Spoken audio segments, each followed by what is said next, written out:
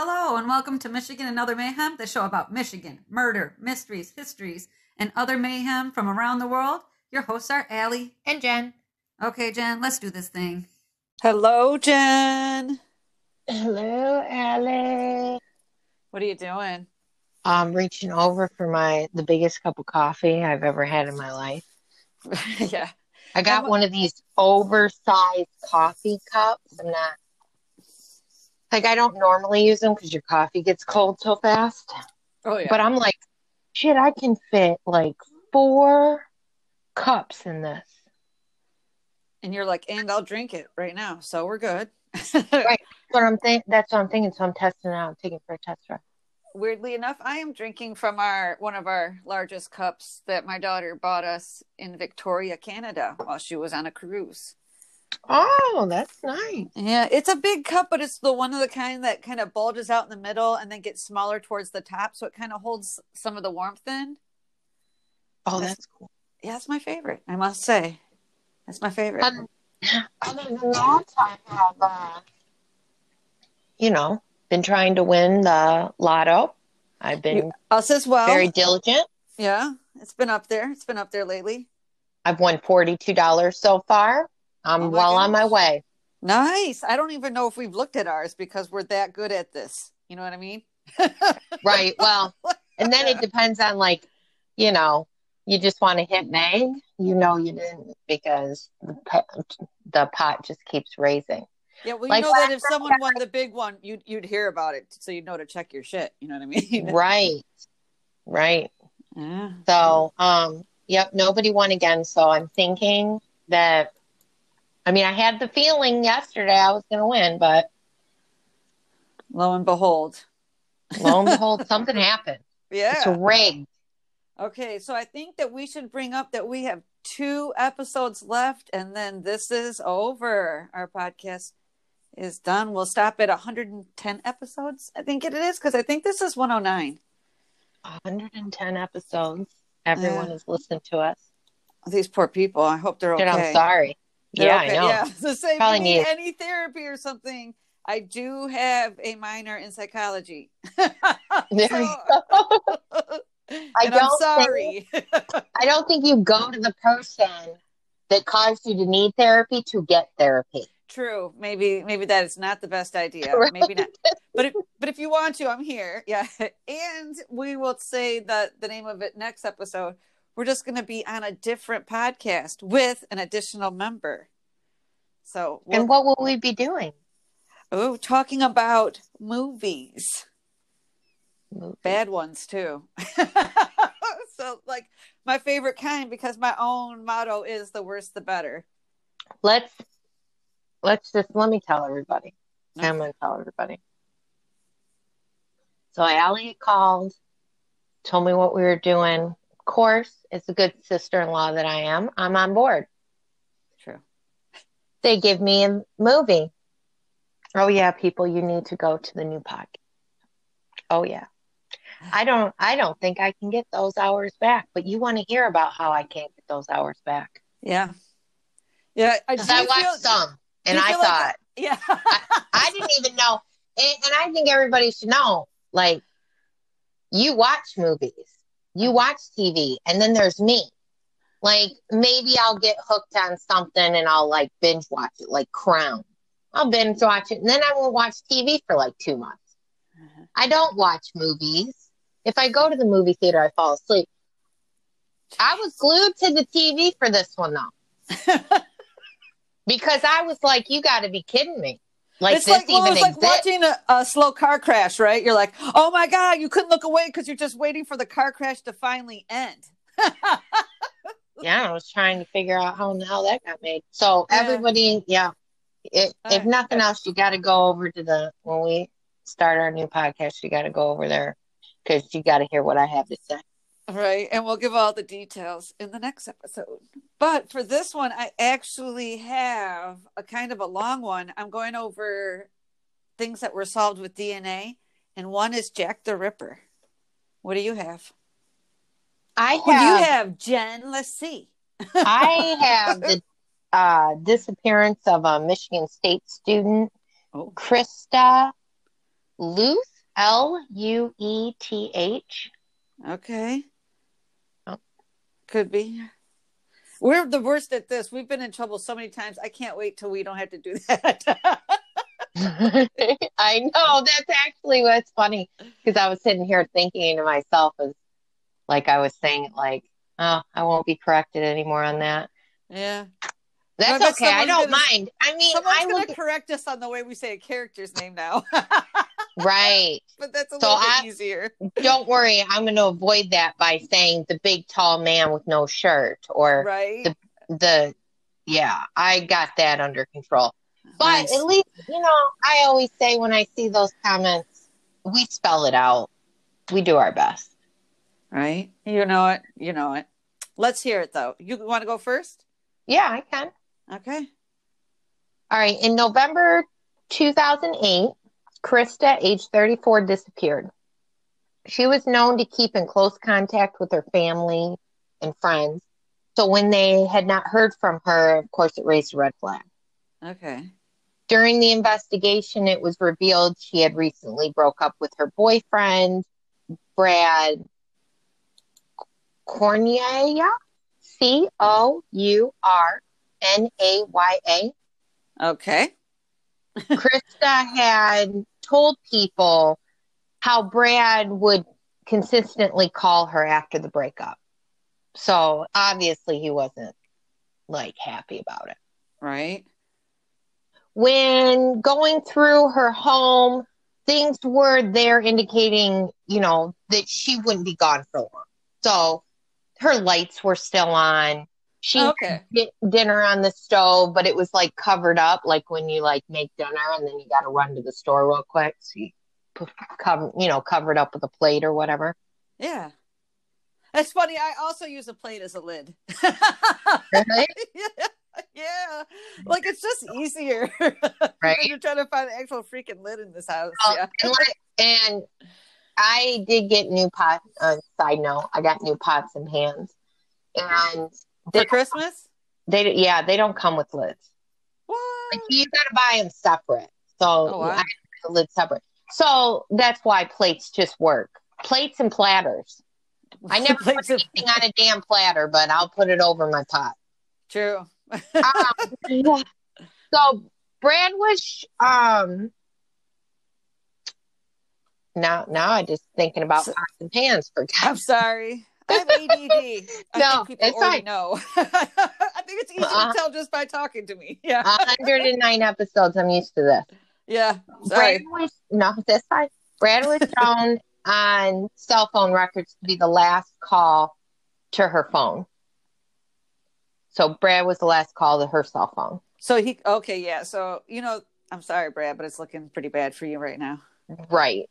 So the same night, Brad's truck was broken down on US 127 and police had stopped and recorded it. They didn't see anything suspicious. It was just, his car was broken down on the side of the road. Okay. Why that's so significant, though, is they tied into a search months later in that same area. They found her driver's license, her cell phone, her credit cards.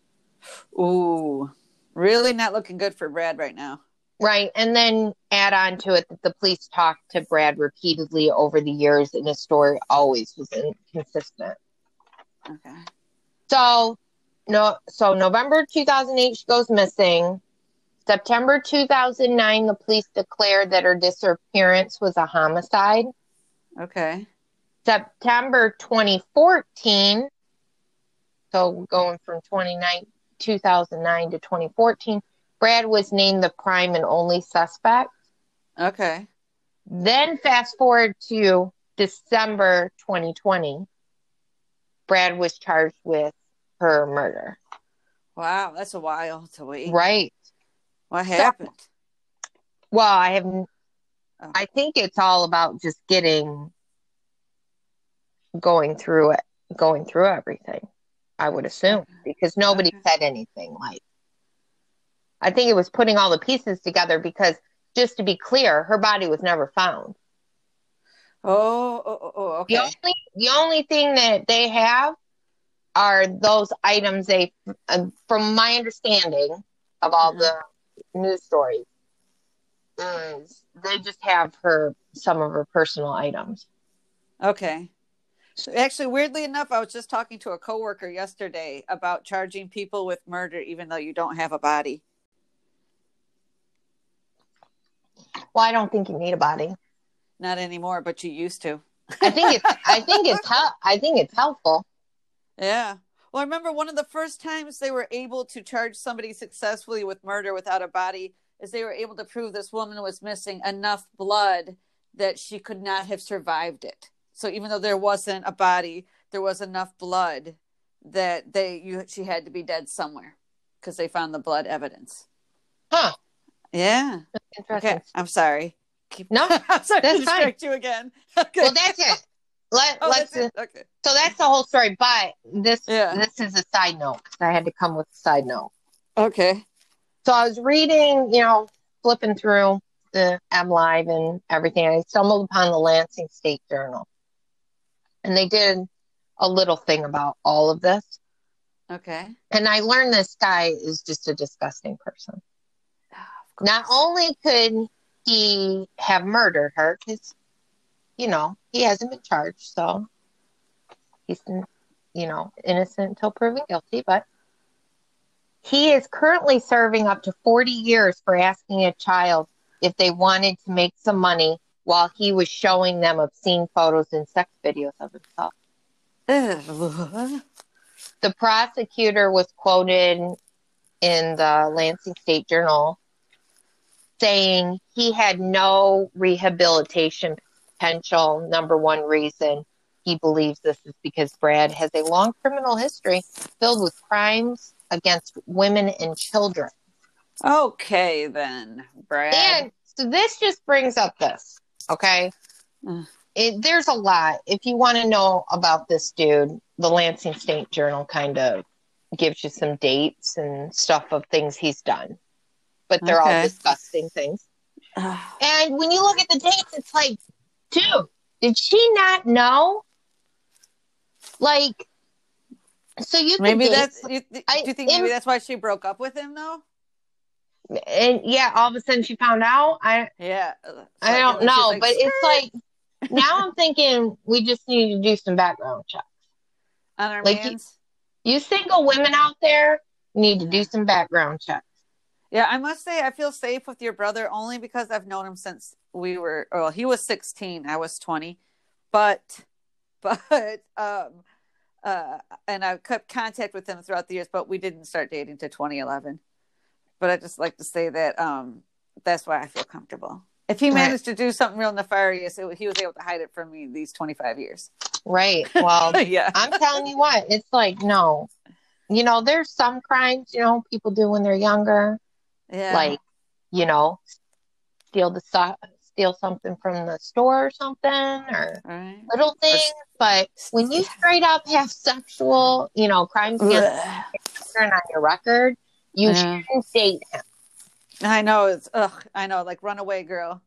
All right. I'm going to tell you. Oh, yeah. Sorry. Go ahead. No, I got nothing else. Okay. Dang it. I was just going to tell you. Go ahead. I'm ready. Tell me. I'm listening. I was going to say, dang it. I thought you were going to say something. No. Other than, go ahead. I'm ready. Okay. All right. So I've got 3 DNA stories that were solved. And one is Jack the Ripper, but I was like totally pumped. But then you get to the end and you find out it's not that great. But hold on. I'll tell the story. Okay. All right. So the first one is Jessica Baggin. Oh, I got this from NBC News, AlaskaPublic.org, NBCMontana.com, People.com, Wikipedia. And here we go. So the first is Jessica Baggin. And she lived in Sitka, Alaska in 1996. And on May 4th, she celebrated her 17th birthday at her sister's house. And then she walked home. And then that was the last time she was seen alive. 2 days later, on May 6th, people searching for Jessica found the shirt she'd been wearing on her birthday.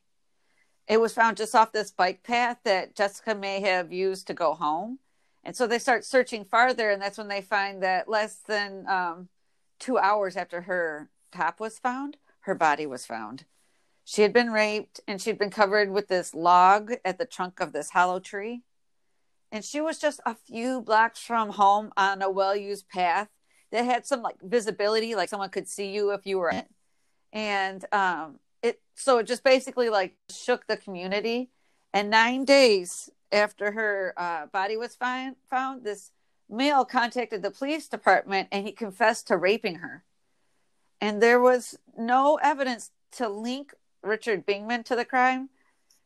Richard actually had mental cognition issues, and it's believed that the confession was coerced from him, and he was acquitted during trial. So it's one of those where I think that everybody's up in arms. The cops want to blame somebody. They find a dude with problems. They, get him mentally confused or treat him poorly until he admits to it. But then in the end, it all falls apart. No evidence. Yeah. So in 2018, investigators with the state of Alaska, they decided to use genetic genealogy to help save the case. Solve it. And using the DNA from the rape. So they used Parabon Nanolabs. This is a company that we've talked about before. And Stephen Allen Branch, who was then 66 years old, was found to be the genetic match. And he would be about 44 years old during the crime. He's 66 now. Well, in 2018. Stephen had lived in Sitka during the time of the murder, which was 1996. And although he did move to Arkansas in 2010. And in March of 1996, just before Jessica's murder, which occurs in May, right? So in March, her murder occurred in May. And then in March, he was investigated by Alaskan police for sexually assaulting a different teenage girl. And he was acquitted for that attack in 1997. So a girl says he attacks her in March. Jessica dies in May. And he gets, a few months later, he gets acquitted of the original March attack in 1997.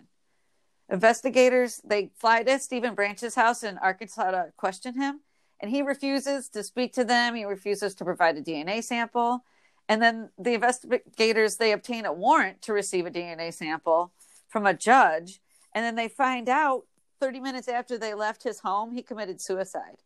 So they go get the warrant, and on their way back, and they find out he'd already committed suicide. So they're able to use this DNA and prove that it's him. So with the cooperation of its relatives. So they closed it by exception because you're not able to put him on trial, which I didn't really think about that. But because he killed himself, they closed it, considered him the murderer. And the other one, I know, right? I was like, just think about it, motherfucker. Something you did in the 1990s still coming back to get you. Right. I love that. I've talked about those are the best stories. Yes, I love the forensic genealogy ones. I was like, get that bitch. I've got actually another one, though, to tell you that it was also solved the same way. So Siobhan McGinnis, she was about 5 years old on February 5th, 1974. And she walked a short distance between a friend's home and her own home in Missoula, Montana. And she disappears before she can get home. And it's just like this really short distance. And 2 days later, her body's found, and she had been sexually assaulted. And her body was discovered just off of Interstate 90 by I think it's Turah exit, Turah. She was in a culvert, and her body was in a culvert. She had additional trauma to her head. They believe that she was hit on the head, and she had stab wounds to her chest. And due to the sexual assault, and they did a really careful preservation of the items involved in the murder, they were able to find DNA evidence. And the Missoula County Sheriff's Office Cold Case Squad worked with Othram, which is a company that I've also talked about before that does forensic genealogy. And they were able to identify Richard William Davis, who would have been 32 years old at the time of Siobhan's murder. And Richard is not connected to the state of Montana. And the authorities believe that he was passing through as a truck driver at the time that he abducted and murdered Siobhan. He died at age 70 in 2012. And Richard hasn't been connected to any other crimes currently, but his information has been entered into national databases to help other cold cases that need resolution. So they believe that he's murdered other little girls or boys, and they put his stuff in a database because they're like, I think this is going to help. And according to his obituary, though, he was married with 4 adult daughters. He had a lot of grandchildren, and his I don't know. I forgot how to pronounce her name, but it's spelled Oona. Siobhan's half sister said that the family of Richard William Davis reached out to her family, and she's quoted as saying, quote, "They sent us a very lovely statement to our family from theirs, and they're also experiencing their own family tragedy." Because just think about it, they didn't know that their dad was he was a child murderer, rapist. Maybe they didn't know he was a child rapist. And that, they suspect him to be a serial killer. You know what I mean? So they're kind of fucked up too. So she said, "I'd like to ask that if you know anybody who's looking into this case, please also respect their privacy, as they are healing right now and had absolutely no idea that somebody they loved would have been capable of such a thing." End quote. Isn't she like the sweetest person in the world? Right. Yeah. And after they looked after, so for 46 years, Stephen McGinnis, or Stephen, maybe, I think it's Stephen, he was finally relieved to know who took his daughter from him. And it's okay, to him that the man's dead and won't be tried. He's just happy to know what happened to his daughter, or actually who happened to his daughter. And I was like, oh, right. 46 years is a long time. It's a long time to wait. Yes. So now I'm going to tell you about Jack the Ripper. I love Jack the Ripper. Okay, are you ready? I love stories about Yeah, I'm ready. Okay, so I'm going to give you like a high level Jack the Ripper thing, and then I want to tell you about some DNA work that they did and why it may or may not mean it may or may not belong to Jack the Ripper. But we'll find out. So I use like history.com, Wikipedia, ABC News.go.com, and the SeattleTimes.com.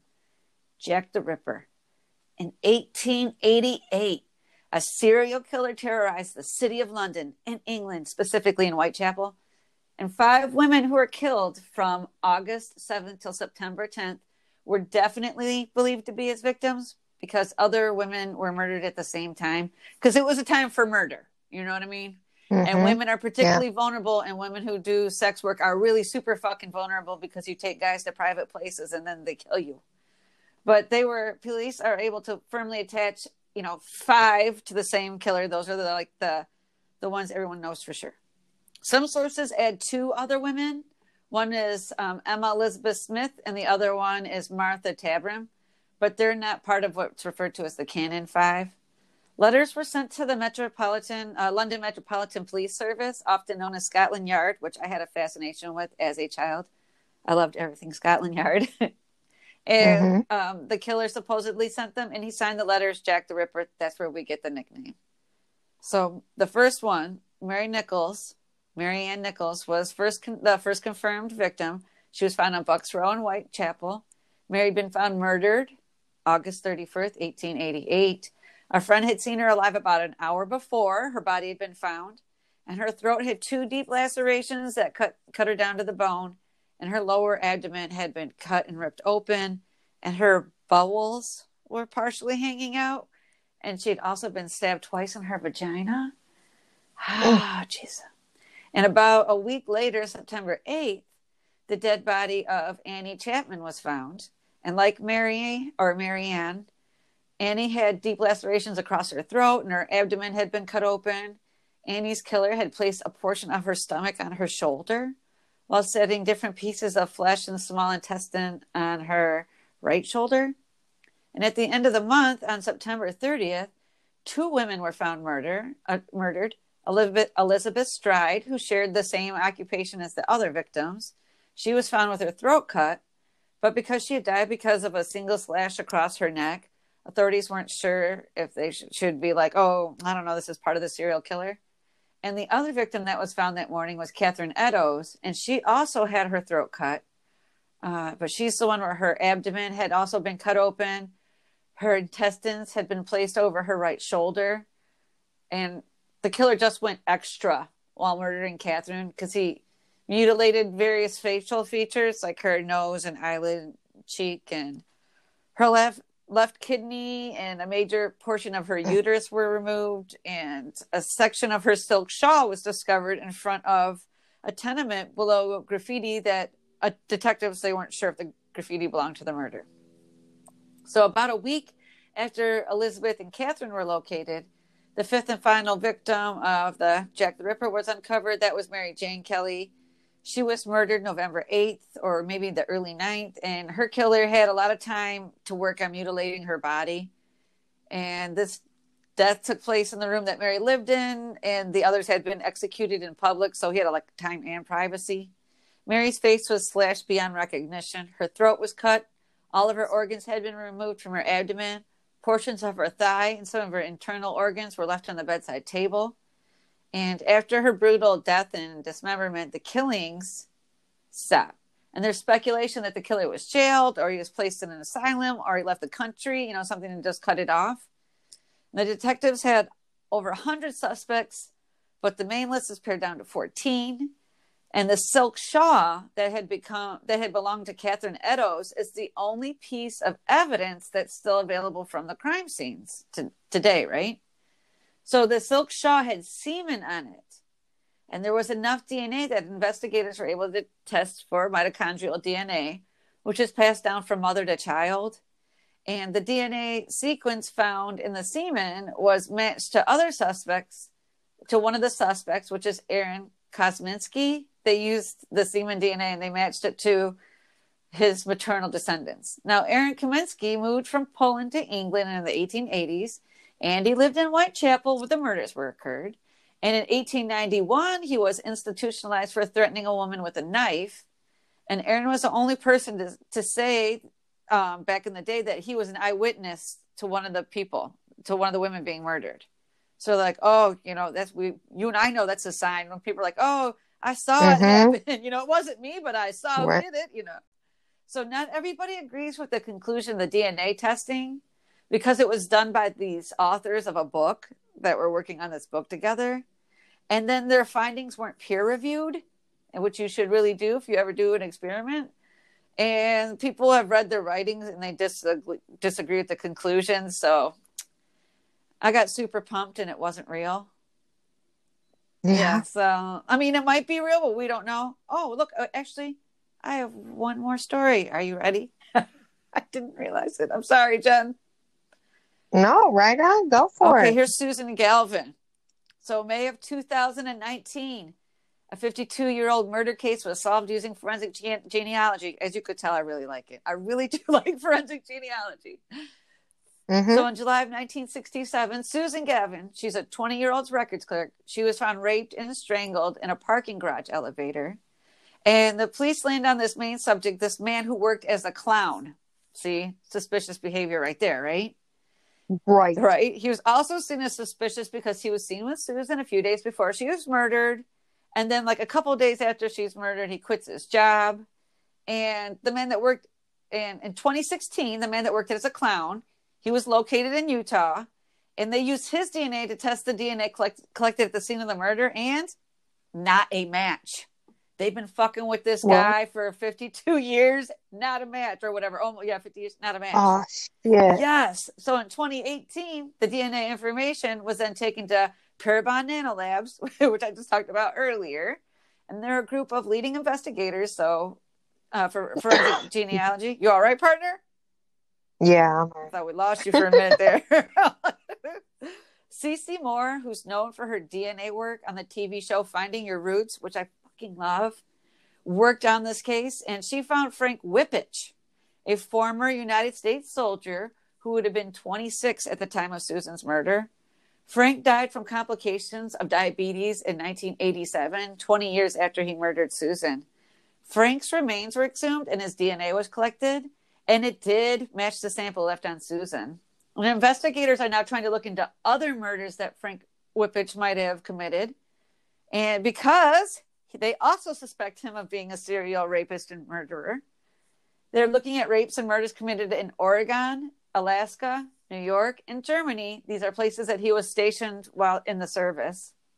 And the only record Frank had was for larceny, which happened in 1971, the year his wife divorced him.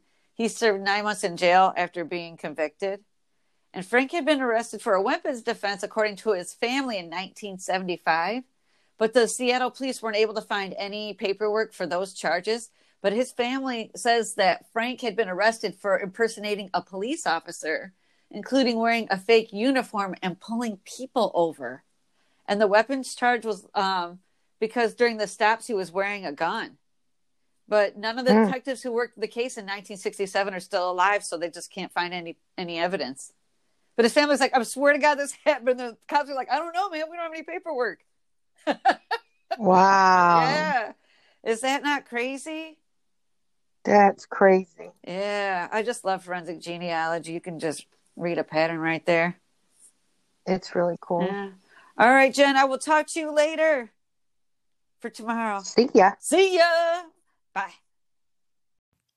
Contact us at Anchor or Michigan and Other Mayhem at gmail.com or on Facebook to join the conversation, listen to the podcast, or correct us when necessary. Rate and subscribe to our podcast on your favorite podcast provider. Bye-bye now.